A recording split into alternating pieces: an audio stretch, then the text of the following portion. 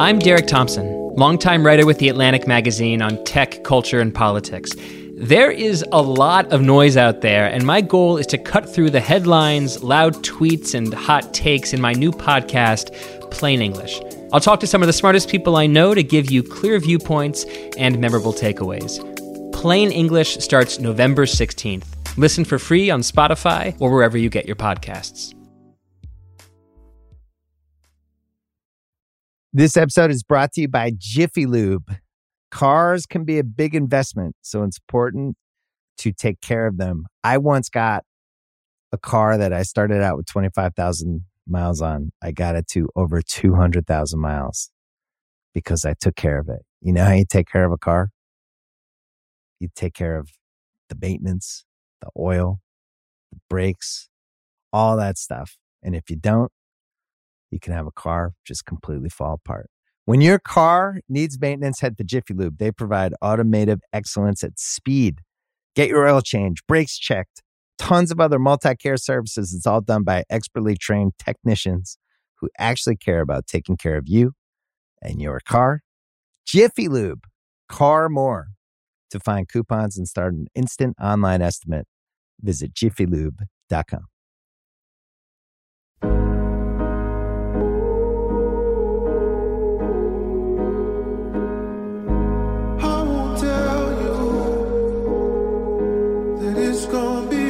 This is another episode of the Bakari Sellers Podcast, and today I have one of the most brilliant legal minds that I've ever been around, none other than Jeffrey Toobin. How you doing today, brother? I am terrific. Happy to talk to you. So, I mean, we're going to talk about one of my favorite things to talk about with you, which is O.J. Simpson, but that's way down the road, okay? Okay. That is way down the road. Let's start off with, have you ever seen or been a part of having the world have a line of sight into two different courtrooms at two different times, or at the same time, with these very hot button issues talking about Ahmaud Arbery and Rittenhouse? And how do you feel about having everyone be able to see the sausage being made in these courtrooms and the transparency that's allowed? One of the good things about being a journalist and not being a politician is that you get to change your mind with impunity. And I went through a period of being skeptical about cameras in the courtroom, but I have now become an enthusiastic backer of cameras in the courtroom because, this is the public's business, and there is no substitute for seeing for yourself. And in the modern world, to say that a courtroom is open to the public because a handful of people can, sit on the hard benches and get in there is not really meaningful. I mean, cameras are that's what public means today. And these two trials are both interesting on their own terms, just in terms of the significance of the crimes being described, being tried, but also as insights into both the legal system and into the state of race and political relations in our country. So, I just think it's the right thing for the country to be able to see stories like this and trials like this unfold. So I was trying to think in answer to your question whether there have ever been two cases, the parallels, simultaneously like this. I can't think of it, but I think it's the right thing that they're public. So let's just go. We don't have to go too deep into the weeds, but let's go into the Rittenhouse case. I think that right now the jury has this case. I mean, what are you expecting? I firmly believe that you're going to get you're going to get not guilties or hung jury, with an overwhelming number of jurors in favor of finding him not guilty. Although legally, I'm not sure how you can put yourself in the line of danger and claim self-defense. How do you think this is going to shake out? It's a very interesting, complicated, difficult case. And let me just warn you in advance. I have not really covered the Arbery case very much at all, so I will not be able to talk in any sort of detail about it. But Rittenhouse I have. And, what's interesting to me about the case is that it really shows the limits of the legal system, and how a criminal case is often not the best way to resolve difficult problems. I mean, to me, the thing that I keep thinking about every time I think about the Rittenhouse case is, why was this 17-year-old kid there in the first place? What kind of terrible judgment was it for him and the people around him, including his mother, to send a 17-year-old with no training, with this giant gun, into an incredibly dangerous and chaotic situation that led to tragedy. And that to me is just a horrifying decision. However, that's not what he's on trial for. He's on trial for homicide. Yeah. And that's where the legal questions get a lot more complicated. I think particularly at the end of the trial, the prosecution did a pretty good job of parsing his movements in such a way where I could see a guilty verdict, at least to some charges, coming through.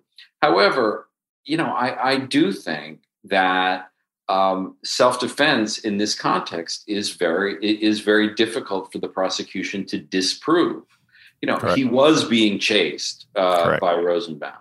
The other guy did have a gun, and those are elements of self-defense. Now, again, I think the prosecution did a pretty good job of parsing moment to moment, and the use of the term in summation the prosecution used of that he was an active shooter, that he was the scary one in the context, I thought was a good argument to make, but I do think it's an uphill case for the prosecution. Do you think he was overcharged?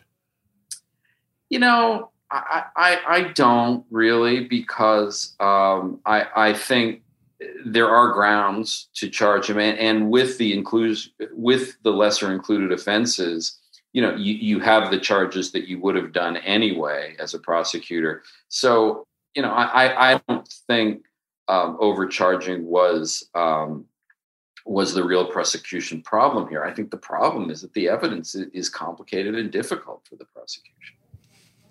Let's talk just briefly, if we can. I mean, you became a part of this court record. You should get a copy of it and frame it. Much to my surprise. I know you're probably sitting there like, why is everybody calling me? This judge apparently watches a great deal of cable news. I'm pretty certain it's not CNN or MSNBC, but whatever he is watching. But let's talk about the behavior of this judge. For the layman, it seems as if he's going above and beyond. I, as someone who practices law every day, have not seen a judge quite act like this repeatedly. Of course, I've been lambasted and told to sit down. Just recently, a judge told me that I need to stop digging, which is good advice sometimes. So is this judge's behavior uncommon? Did you find any issue with it? I mean, from the rulings of dismissing the gun charge to his, kind of extracurricular comments about you, all of these things.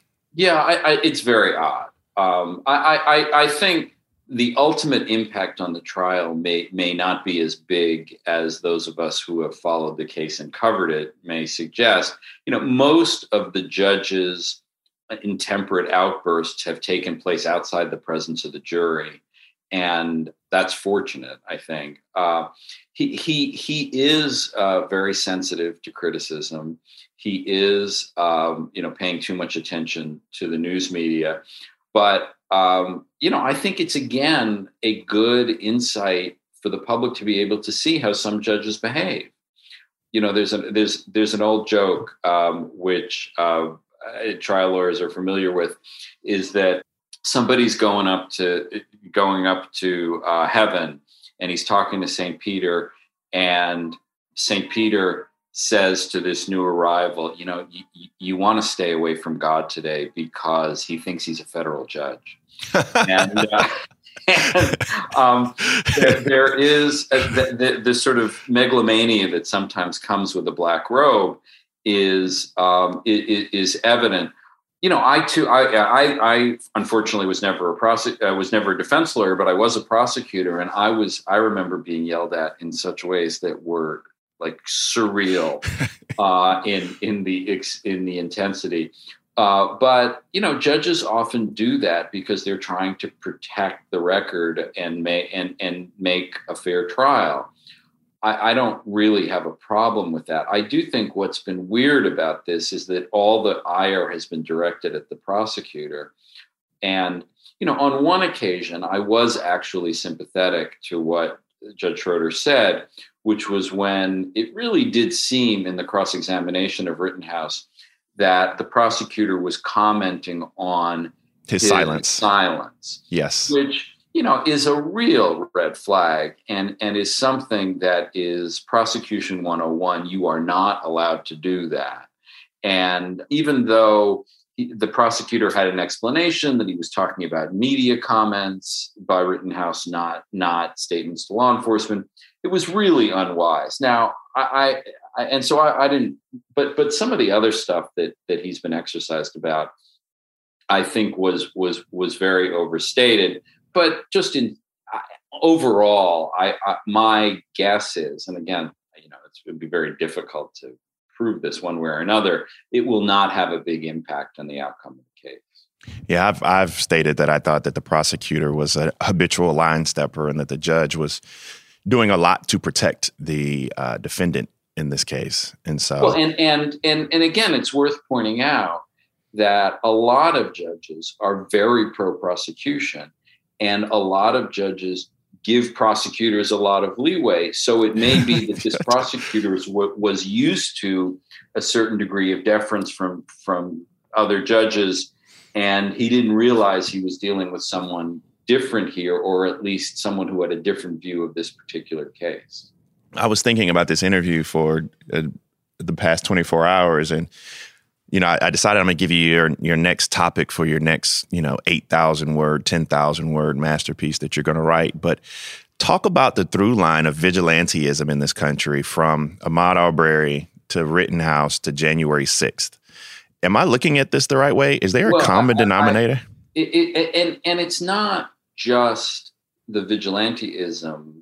It's the public reaction to it. That's the thing that is so shocking to me about the Rittenhouse case, is that, to look at social media, to look at Fox News, to see how Rittenhouse has been made into a hero for this crazy decision as a 17-year-old to get involved in this dangerous situation, which ended disastrously. That's the thing that's so outrageous to me. And also, I have a particular personal angle to this, which is I'm working on a new book now, which is about the Oklahoma City bombing from 1995 and Tim McVeigh and Terry Nichols. And, that was, among other things, an act of vigilantism. McVeigh was outraged about the killings at Waco, the shooting at Ruby Ridge, the passage of the Brady Bill gun law.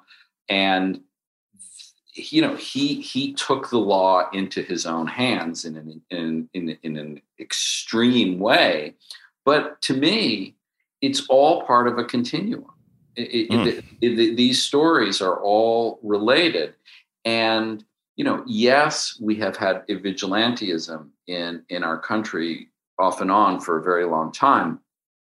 What's different to me now is that the support that the vigilantes are getting from, big sources like Fox News, and I would, of course, include the January 6th riot as well. It's all this idea that individuals who are angry about government policy have the right to take matters into their own hands is really scary. But to me, what's even more scary is the degree of public support it's got. Yeah, I didn't even think about the Oklahoma City bombing. Is Timothy McVeigh still alive? No, he was executed in 2001. Terry Nichols is still alive. Terry Nichols is still alive. Have you sat down with Terry Nichols? Sorry, not yet. Stay tuned. We'll see. All right. Well, look, I'm looking forward to this verdict in the Rittenhouse case. I think that it's going to be very complicated one. I have a huge problem that I'm not able to separate.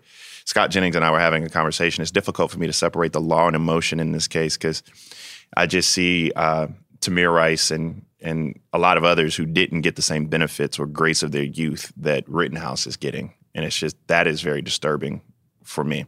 Well, I tweeted something about this that got a lot of, sort of viral attention, which was, imagine that, a 17-year-old black kid shoots two people dead in the middle of a scene like this with a gun that he's not supposed to have, with with no training. And I think this unfolds in a very different way. Well, there's no trial. No, he's dead. They kill him. Also, again, the side issues are so interesting. The way Rittenhouse goes to the cops afterwards, and the way the cops treat him, with a giant gun that he's carrying, and they treat him like one of their own, even though he's just killed two people. It's just it's surreal to me. So let's switch gears a little bit and talk about the Supreme Court, if we can. Let me ask you, why won't Breyer retire? Like, what is that about? Well, it's Democrats are bad at this. We just are bad at this. This is where, big political issues turn into very personal issues. I mean, he is 83 years old. He's very healthy.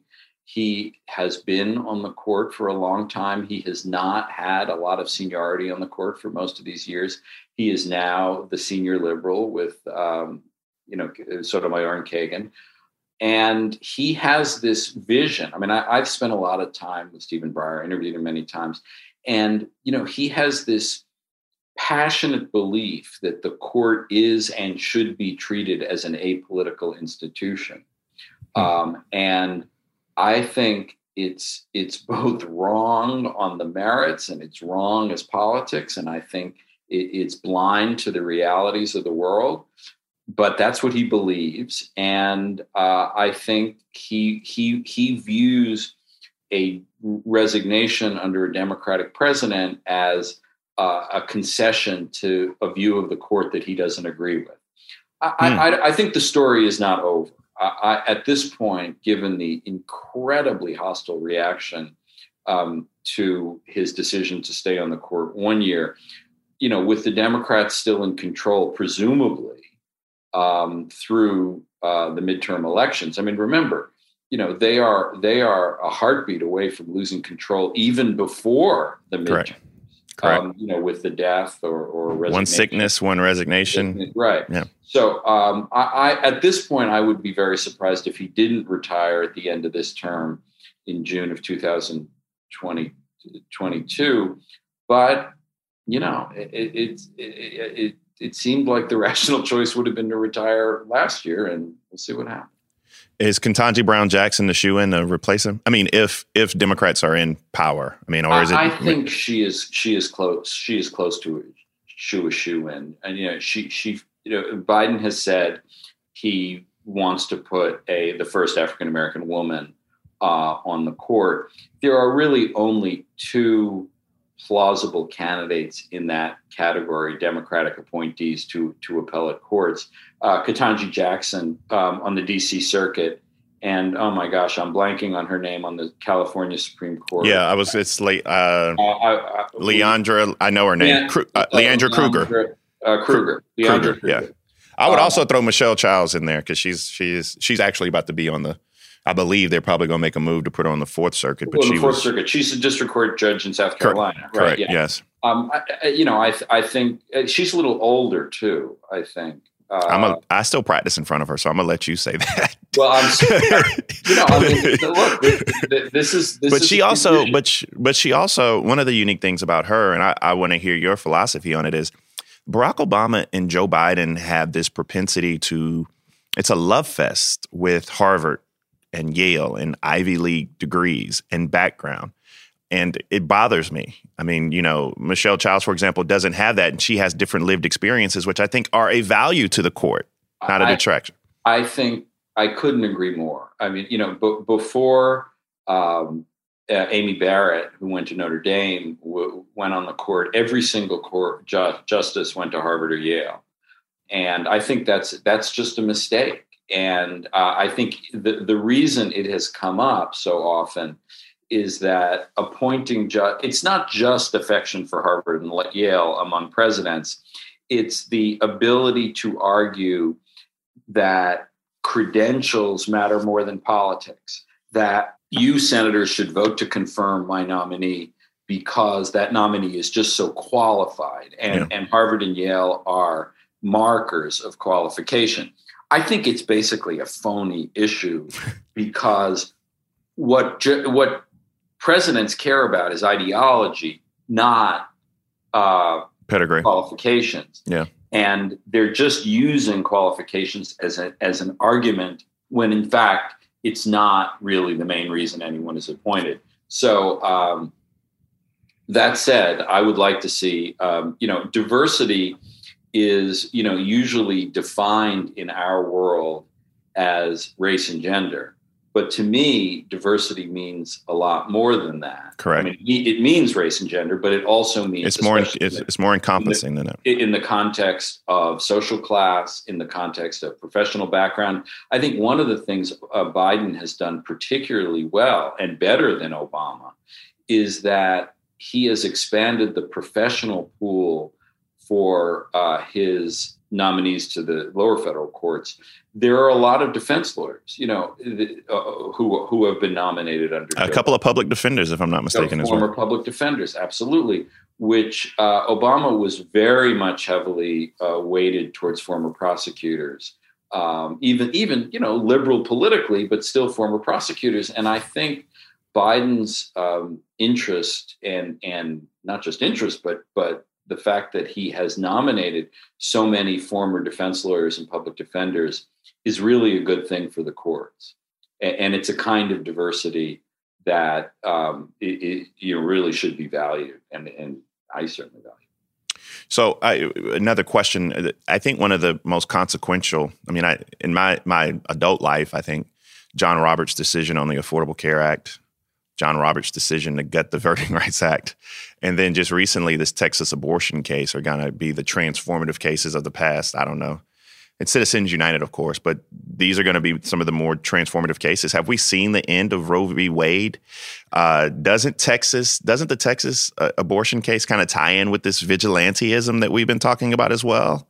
Well, I'm not sure about vigilantism. And frankly, I think that the change to Roe v. Wade is more likely to come from the Mississippi abortion case, which is going to be argued on December 1st, than the Texas case. I can see this court, based on what we've seen already from the court, getting rid of the Texas law because of its bizarre structure. It's a standing issue, isn't it? I mean, you got individuals with no standing filing these cases. The Texas law, as passed, SB 8, the Texas law passed by the legislature and signed by the governor, creates a whole different regime of standing than we have ever seen before, where anyone anywhere can sue an abortion provider in Texas. And you saw in the oral argument that Amy Coney Barrett, Justice Kavanaugh were concerned about this, perhaps because a liberal state could say anyone anywhere could sue a gun manufacturer for related to crimes. It's a hornet's nest that I'm not sure this court wants to get into. However, the Mississippi case is a straight up law, no procedural mystery about that law, that says 15 weeks, abortions after 15 weeks are prohibited. Everyone acknowledges that 15 weeks is before viability, and the viability has been the touchstone of abortion law since Roe v. Wade in 1973, since the Casey case in 1992. And, in one of the debates between Hillary Clinton and Donald Trump in the 2016 campaign, Trump said, if I get appointments to the Supreme Court, Roe v. Wade is gone automatically. And you know what? He had 3 appointees to the court, including replacing Kennedy and Ginsburg, who were the key votes for abortion. Roberts, who believes in stare decisis and the rule of precedent, has now voted for to protect abortion rights in a couple of recent cases. But there are 5 other votes. Roberts is the 6th conservative on the court, not the 5th anymore. And I just think whether the court says the words that Roe is gone or just decides a case in a way that makes Roe gone, I think Roe is gone. As John McCain liked to say, elections have consequences. And Donald Trump won the 2016 election. He got 3 appointments to the Supreme Court. You don't want to say it. That's not what happened. You don't want to say it. I'll say it. RBG should have retired when Barack Obama was president. Well, I'm happy to join you in that view. I've said that publicly. I'll say it. It's funny when you say it, people look at you and they jeer, and I'm like, no, that's a fact. I mean, she took a political gamble that Hillary Clinton was going to win. It was a selfish act on her part. I mean, it was a gamble. If you care about, and this is why people are so outraged about Breyer's decision to stay on the court, because they're looking at another scenario. I mean, if the Republicans retake the Senate in 2022, I don't think there is any way in the world Mitch McConnell gives Joe Biden a vote on any Supreme Court nominee. He'll hold it open for 2 years. Some rule, just as he invented a rule to prevent Merrick Garland from getting a vote. And so the clock is ticking on Breyer's seat. And Justice Ginsburg lost her bet. And that's that's just the state of the Supreme Court right now. And Democrats have to live with it. Look, we're running short on time. I wanted to ask you about the Biden Justice Department and prosecuting Trump, but since we have only a few more moments left, I'll just save it for my best question. Tell me, you are an expert on this field, but I firmly believe it was O.J.'s son. It wasn't O.J. Simpson who actually committed these murders. Tell me why I'm silly for thinking that. You are silly for thinking that for so many reasons. Let's talk. The O.J. Simpson case. By the way, me and Bill Simmons want to have you on together just to talk about O.J. Simpson. I would be happy to do that. The O.J. Simpson case was, a big national, international phenomenon. But you know what it was? It was a domestic violence homicide. O.J. Simpson had beat up his wife once. He had been violent with her in the past, and he ultimately killed her. It happens every day in America, sadly. And the evidence at the scene was overwhelmingly pointing to O.J. I mean, how many did Jason Simpson? Why? What's his motive? He had no motive to kill Nicole Simpson, much less Ron Goldman. And why did O.J.'s footprints leaving the scene? I mean, come on! There's like a size 11 shoe leaving the scene with O.J.'s, wearing the Bruno Magli shoes. I mean, it's just. Was Johnny Cochran that good? I mean, and about you got, if I'm not mistaken, there was O.J. Simpson had an issue with the polygraph that you found out about.